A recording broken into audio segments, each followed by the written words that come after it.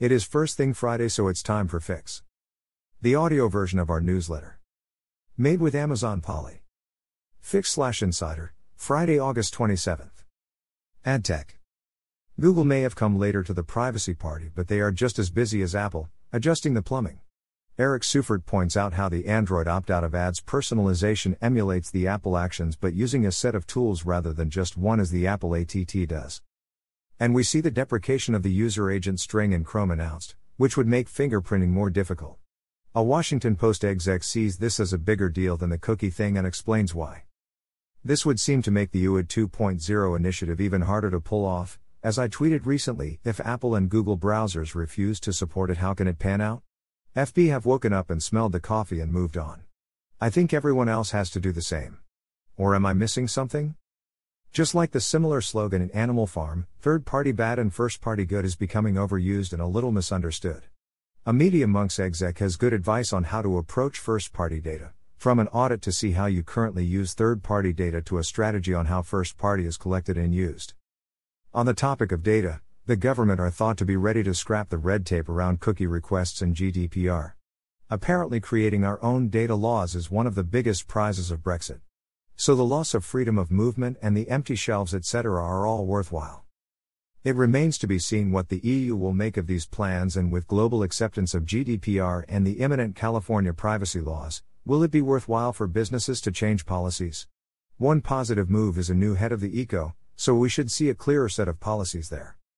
A new study tells us what I think we all actually know: ads in news media can be really effective. This sort of muscle memory knowledge is a building block in the argument for context. It is interesting that it stresses the effectiveness of both print and online, as the disconnect we see here is a major problem. If everyone who buys a print ad in The Guardian also bought a digital equivalent, the economics of news would be much better. But for some reason this just doesn't happen. I wonder who the media planners are that value the Guardian audience, just not the ones that have iPhones. Most legacy publishers can now support their context with excellent first-party data, and this piece looks at how the New York Times used the data to inform ad sales.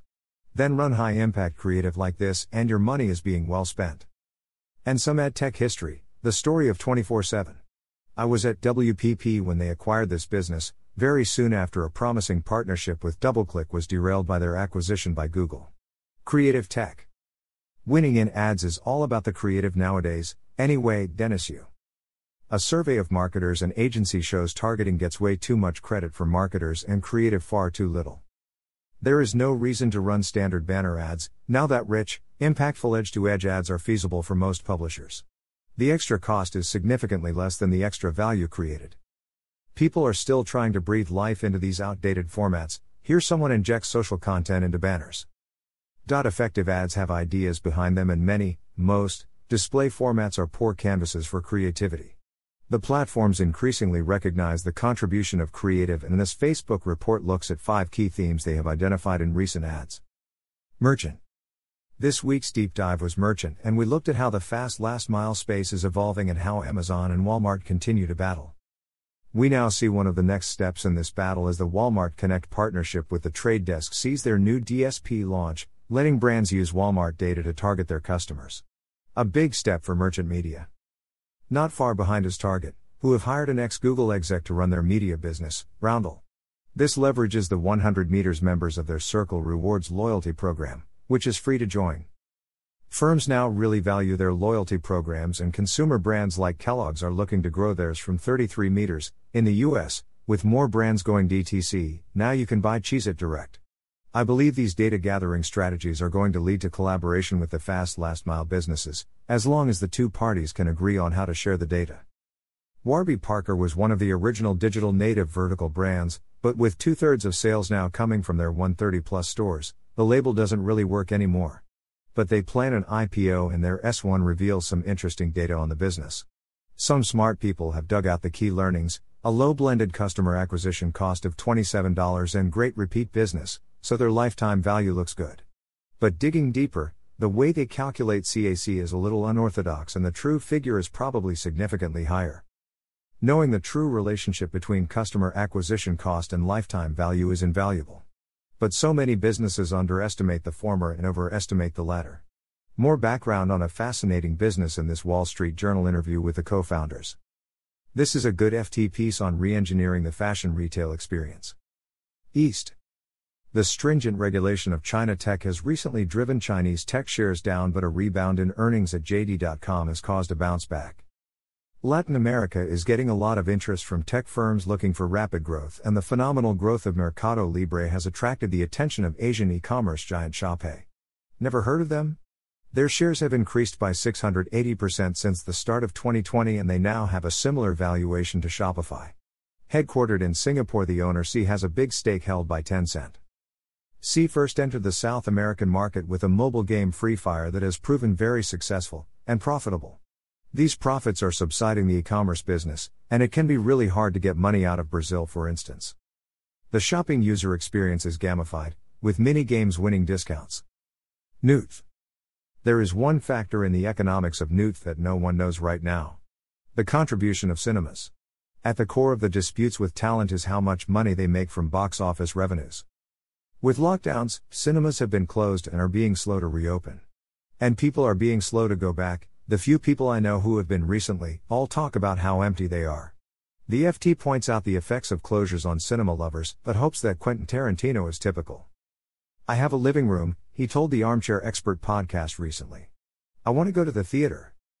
Someone who probably knows almost as much as Tarantino about the film business is Barry Diller, now running the IAC group of online businesses. Before running Expedia and Tindirect, he ran the 20th Century Fox business for Rupert Murdoch and is credited with inventing both the made-for-TV movie of the week and the miniseries. He thinks just 10% of theaters will remain in the next few years. I don't think there'll be anywhere near as many as there are now.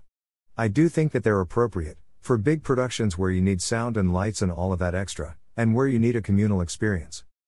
His inference that quantity now wins out over quality does resonate, especially when you see that Netflix intend to release 42 films over the next quarter. In this tsunami of content, new ways of financing the films can be seen. Channel 4 are working with fashion house Balmain on a drama series, and Shopify have funded a series on the lives of 4 entrepreneurs with disabilities.